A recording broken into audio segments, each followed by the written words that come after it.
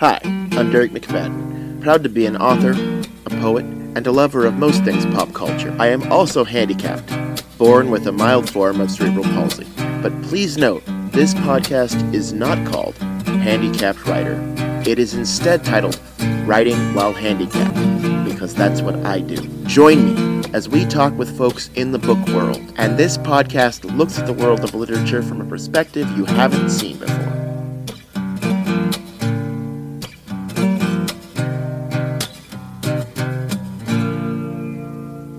Welcome into a new episode of Writing While Handicapped. I'm here with Adam Mitzner. His new book is Love, Betrayal, Murder. And I'm going to say that like somebody who is promoting a movie on a trailer, because that's really what it felt like to me. Love, betrayal, murder. It goes from love to betrayal to murder. So, Adam, tell me how you came up with this idea. Well, first, thanks for having me on. So the idea had several different components. The first was that I wanted to write a book that was centered on the meaning of truth and how that can be a variable based on context. Mm-hmm. Second, I wanted to write a book about an office romance. And third, I wanted to, because this is a little bit of a departure for me in my writing, I wanted to start off with a relationship that was really good, though not without its problems. Right. But that's why, in my view, so the title, in some ways, many of my books, I come to the title very, very late. And sometimes the publisher changes it before it goes out. Right. This was one of those where I kind of had the title early on, but it was kind of like, the story about when they titled Snakes on the Plane. Like I wanted about love, betrayal, and murder. Yeah. And I had that as a working title for a long time. And then I said, no, that should be the title. And that's how the book came to be. So tell us about your two main characters. Who are Matt and Vanessa? So, they're people like I should say I'm a practicing lawyer. I've Yeah. worked in big firms. And so they're a little bit sort of an amalgamation of all different kinds of people that I've met in my world, probably mainly me, and both for Vanessa and Matt, I should say that. Mm-hmm. So Matt to me is somebody who's very smart and the kind of guy who you could imagine being a big firm law partner, somebody who works hard, plays by the rules, doesn't really have much time for relationships, and is really devoted to his job. And I've met a ton of people like that. Mm-hmm. I think there might have been a time I was like that. And it was kind of important to me. It's a running joke because the character is named after one of my closest friends. Oh. And when I told him I would do that, and he actually begged me to do that, I said, but I got to tell you, my conception of the character is he's not George Clooney looking. He's kind of a little bit of a nebbishy guy. Yeah. And that's my perception of him. Vanessa is the other way in my mind.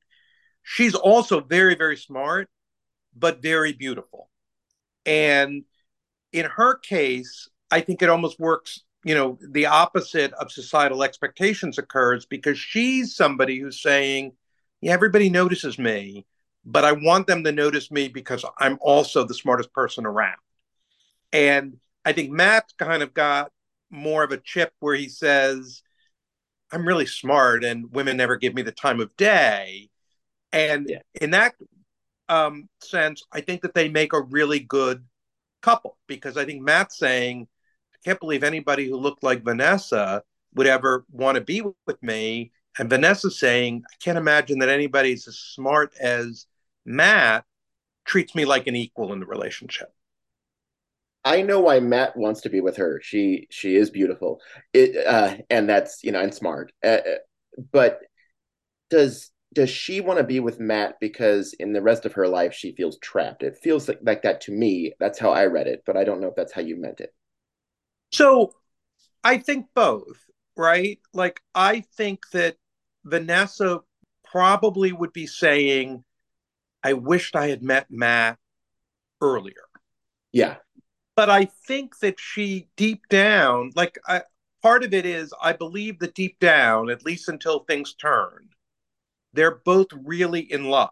And Yes. so, and that requires, I think, Vanessa to say, I wish that I could be with Matt all the time. He's not, you know, a break from my real life. He's not some sort of, diversion. I want this to be my life all the time. So yeah, in Right. that regard, I think that she's really in love with him, and it's just that her circumstances are such that it's difficult for her to conceive. How can he be my partner Yeah. without everything changing? Yeah. It was really interesting the different twists you took with this. Did you know from conception the beginning, the middle, and the end, or did you, as you were writing, did you change things up? Because I wasn't sure. There are some stories that come to us fully formed, and there are some that you have to really work to get. So I would say all of the above, but more than many of my books, I knew at least the first half Right. beginning, which is pretty good for me. Sometimes I only know the first scene from the beginning. Right. So I knew that they were going to be in this relationship. I knew that there was going to be a problem at work. I knew how the work issue was going to be resolved, and I knew about the murder. I can't say though that I knew about how it was going to be resolved until later. How did you decide on the point of view changes and when to make them? Because those were really interesting and they were really informative for the reader, but in ways that I didn't expect. When you're in the third person, I think, okay, you're going to always stay in the third person, but you don't. You will go to courtroom situations and cross-examining Vanessa and examining Matt and cross-examining Vanessa, or cross-examining Matt and examining Vanessa. And how did you decide on when to do that, when to make the switch, and when to reveal certain information to us? So I think that's one of the hardest things in the creative choice making and writing for It me. is. And the goal for me, one of the things that I like about the way this book turned out, um, because it was my conception from the beginning, and I can't say that I always feel like, yep, nailed it. But Right. in this, I feel like I did, in the sense that I wanted the reader to feel like a jury. And so I wanted them to get firsthand testimony and say, okay, how am I deciding this based on what I'm seeing? And then I wanted them to get a peek behind it and say, well, how close to what I'm seeing as a juror is really what happened. And I think that there's that, among lawyers, there's an old kind of folksy expression that you say to juries when you're trying to be folksy about, just like pancakes, no matter how thin, they've both got two sides, right? And I think legal cases are that way too. The part that I thought was so interesting to me is, both in the book but also in my real life, is that everybody always has a justification for what they're doing. Mm-hmm. So it's not enough to know what the truth is, but I think sometimes you have to know, when someone's lying, why are they lying? And does that help you inform whether it's a good lie or a bad lie? And so that was what I was trying to get out. And since both Vanessa and Matt, you know, think that they're doing the right thing and also know that they're lying, I think you have to see it from their point of view separately. So, as a lawyer, I mean, do you ever, I mean, do you ever just sit there, you're questioning a client, and do you just ever sit there and go, I know this person is lying in your head, but they have to for reasons? Like, I mean, I know you're not supposed to lie. It's obviously you're supposed to tell the truth under oath, but I guess this book shows that sometimes people will lie. And that part to me blew my mind, because when they say, tell the truth under oath, and you swear to do that, I just assumed everybody did. But then you think about it, and it's like, well, no, not everybody does. Like Yeah, that, and it's one of the funniest things because, you know, lots of readers will comment about how they were so angry that somebody lied under oath. And and to me it's kind of like saying it makes me so angry to hear that people, don't pay the right amount of taxes. And it's like right. I take that as almost a given. So, and one of the things that was interesting to me about this book is not only their perspectives, but the lawyers' perspectives. Because as a lawyer, I take very seriously the idea that I will not suborn perjury. And so I will never, ever in 100 years let someone who says to me, it happened like X, but I'm going to say Y because I Mm, can't do that. And I'm not going to let that happen. What happens much more often is they just tell me it happened like Y. And I'm thinking to myself, yeah, there's no way it happened that way. Right. It just doesn't make sense. And as a lawyer in that situation, my belief is if I know it's a lie, everyone's going to know it's a lie. right. And it's not really in their interest to tell that story. And so I think part of good lawyering is to say, I hear you, but this document says it didn't happen that way. Let's think about how it actually happened. That being said, have I known people who lied under oath, who I represented or were on the other side of? Yeah, all the time. And I say to my clients, look, if somebody wasn't lying, there really wouldn't be a case here. Right. Because there's two sides, and somebody's saying something, and somebody's saying it only happened one way, though. That's the thing. Right. Like, And I had a case years and years ago. It was over a will dispute. And the issue was whether this person had executed a new will at the last second before his death. And the will was witnessed by a nun and a man on his deathbed, right? And I remember saying to my adversary, well, come on, you think they were both lying? And he said, yeah, they lie any differently than anybody else. And I feel like privilege prevents me from telling you how this turned out. of But course. the point of it is, this was a nun and a man on his deathbed. And my adversary was saying, yeah, that doesn't hold any weight with me. People lie because they think it's okay to lie. And there sometimes it's because they're bad people, but sometimes it's because they think they're upholding a higher truth. Like, that's what the guy really wanted, was to give this money this way, and he just never got around to signing the agreement. So I'm really not doing anything bad. So I think that's what's so interesting about truth. That's so interesting that you said it's a nun and a guy on his deathbed, and so of course it's true. And the other guy was like, "Well, no, they're lying just like anyone else." Right. And Oh and man, like I couldn't say otherwise because maybe that's right. Maybe they both thought, the guy on his deathbed said, when I get to the pearly gates, I'm going to say one of the great things I did was I lied under oath to protect my friend. And maybe that's his view of the right, world. right. And if he knows he's about to die and meet his maker, what does he say to make sure he gets in? I Right. mean, that's the My knee jerk reaction was that's the kind of guy who's going to tell the truth because he's not going to want to explain why he lied for to sure. St. Peter. Yet his view might be no, the exact opposite. That is so interesting. Now I want to. Now I'm like, oh, I want to see a book about that, and then I want to see a book about when he finally gets up there. I want to then Saint Peter knows what happens, right? He reads the book, and he okay, that's interesting to me as somebody who wrote a book called "What Death Taught Terrence." That and it's all about the afterlife. That makes me think. I wonder what happened. So tell me, who is Bradley? Like, what kind of a guy is Bradley to you? Because I from the jump, and I say this as somebody who loved the book, and I don't know if I'm supposed to like him, but I didn't.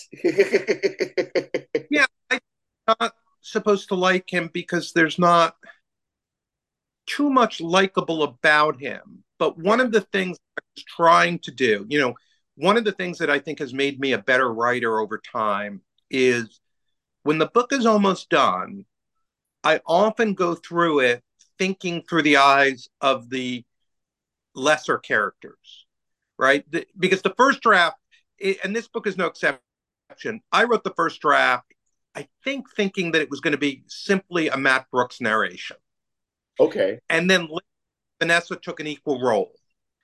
But later, I said, is what Bradley and JR and Erica are doing, so JR and Erica are the lawyers, Yeah. is that consistent too with how they would act in the real world? So with Bradley, and again, I know a lot of people like Bradley. He's somebody who had great success and marries, the trophy wife, even though she's also brilliant in Vanessa, but someone who he thinks befits his station. And Yeah. he's someone who comes to marriage later in life, which is also something that, if you live in New York City, you're very familiar with, masters of the universe types who put off everything but making money until they're 40 and then are in a hurry to recreate the whole picture. And so that's who I see him as. And then everything went off the rails. But I think that he loves Vanessa, but also in the way that like he loves people, right? Like, so Yeah. I think he would say, yeah, I really love Vanessa. But yet I think it's fair for Vanessa to say, well, I don't want to be loved that way. Like, you don't really treat me as an equal.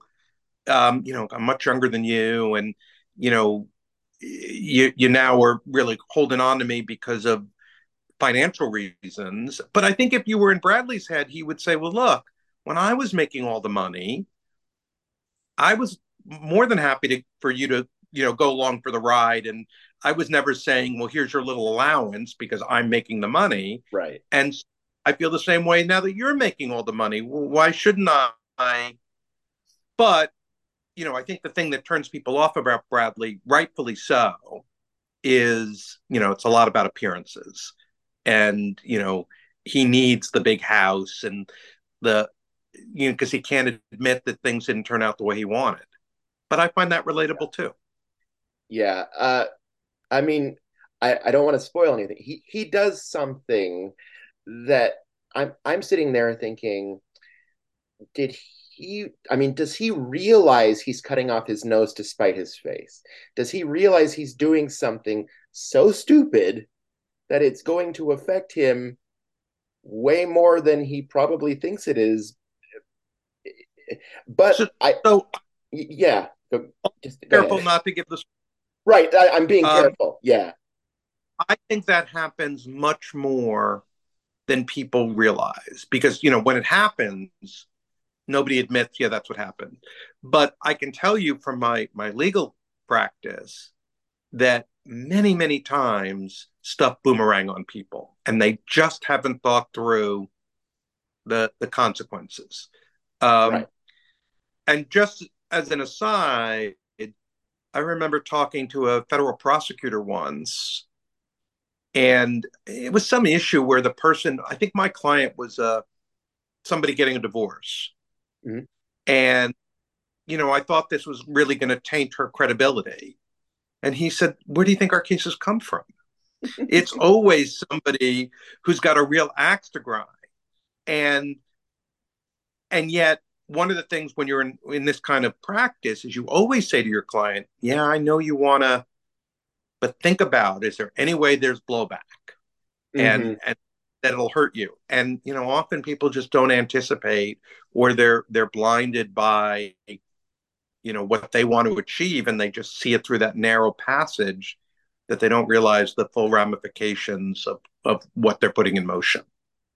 Yeah, that was really interesting. And what's also interesting is that there are certain things that the reader thinks, until you change point of view. And sometimes you change point of view and that absolutely flips the script. And you do that like 3 or 4 times in this book. And I mean, as a writer, I bow down to you because that is something that, no, I mean, honestly, like that's a tough thing to do. And Well, to do thank you. and to do it Because, well is hard. Yeah. yeah, I appreciate it because I also think it's a tough thing to do. And it's the thing that I struggled with the most in this book is, you know, it's, you're trying to balance and yet it's not necessarily something that does balance. And Right. so that's difficult. So it's finding the way to balance it as a writer. How do I do this and not give away too much too quick? And because I mean, we as writers, we start a book, we start a story, and we get 30 pages in, and we go corner. I'm stuck in a corner. I don't know how to get out. And then we spend. People don't realize half of writing is spending time trying to figure out how to get out of corners. Right. Right. I think that's right. And, for me, one of the struggles is once you see the path, have you laid enough foundation that the reader's going to say, yes, of course, but not until it's over. Right. Like, and so, readers saying, well, I saw that from a mile away is no good. Yeah. And saying, well, that was kind of a cheat because how could anyone have figured that out? Also, no good. So you have to, and it's very, very difficult for me because once I know, it's hard for me to say, well, will everyone know or will no one know? And so I just submitted my next book, and I have a group of friends who like to read the early drafts, and I try now hard to spread them out because once they know, they'll say, look, I didn't understand the ending. I'll say, okay, I need to put in more detail to get you there. But now you're no good to me because I can't ask you if it's too obvious. You So I can't got go to go. back. Yeah. Right. So I got to go to somebody else. And so I have to have at least enough people. So at the very end, I can say, all right, it's all riding on you. Did you see this coming or do you feel cheated? Yeah, I will say in my last book, which is a Christmas book, to me it ends the way that it should end. And then there are people who would say to me, "Wow, what a twist at the end." And then there was somebody who said to me, "Wow, that was really obvious." Right. And I was like, "But you understand, it's a Christmas novel. It's supposed to be obvious a little bit." And then, but the person who said that was a twist, I go, I love you, man. Thank you. Because I knew there were people who would see it as a twist. And I was fine with that. It wasn't a mystery or anything. But when I heard them say, "Oh, that's a twist," I was like, all right, I guess me watching the Twilight Zone all those years had some effect. And that's a good thing. Thank you so much for being here, Adam. Let me ask you, if people want to get in touch with you online, how would they do that? Well, so two ways. I am gifted by having a fairly unique name. And so if you just Google me, you'll find my social media stuff. Mm-hmm. But more immediately, my email is in the acknowledgments of the book. And Okay. so if you read, flip to the page after the last page and see my email in the acknowledgments, it's in the first line, and send me an email and tell me what you thought. And I always write back. Oh, that's awesome. I read it on audio, so I didn't see the email because I'm legally blind, so reading it on audio was helpful. But You know, it'd be good for me to know on Audible when the book is over. Is that it? They don't read out the acknowledgments. I thought they did. what they read is the book itself. No, Oh, okay. and that's something that I believe the author can talk to their publisher about. And this is a little bit inside baseball, but I believe that you can talk to your publisher and say, "Hey, I would like the acknowledgments read." But Yeah. as of right now, I don't believe that the acknowledge. I mean, I would remember that. Okay. This is good to know because I have a pretty dedicated fan base on Audible, and I want them to be able to reach out to me. So for your listeners, Google my name and then send me something on social media, and we can communicate that way. All right, we'll do that, and I'll put a link to. Do you have an author website or anything, or I do. I you do. do? AdamMitzner.com, and Okay. I'm on Facebook and Instagram. All right, I'll put adammitzner.com in our show notes, and then they will be able to connect you that way too. All right. Thank you so much for being here. Writing While Handicapped is a podcast solely owned by the Authors on the Air Global Radio Network. Thanks, Adam, and goodbye, everybody.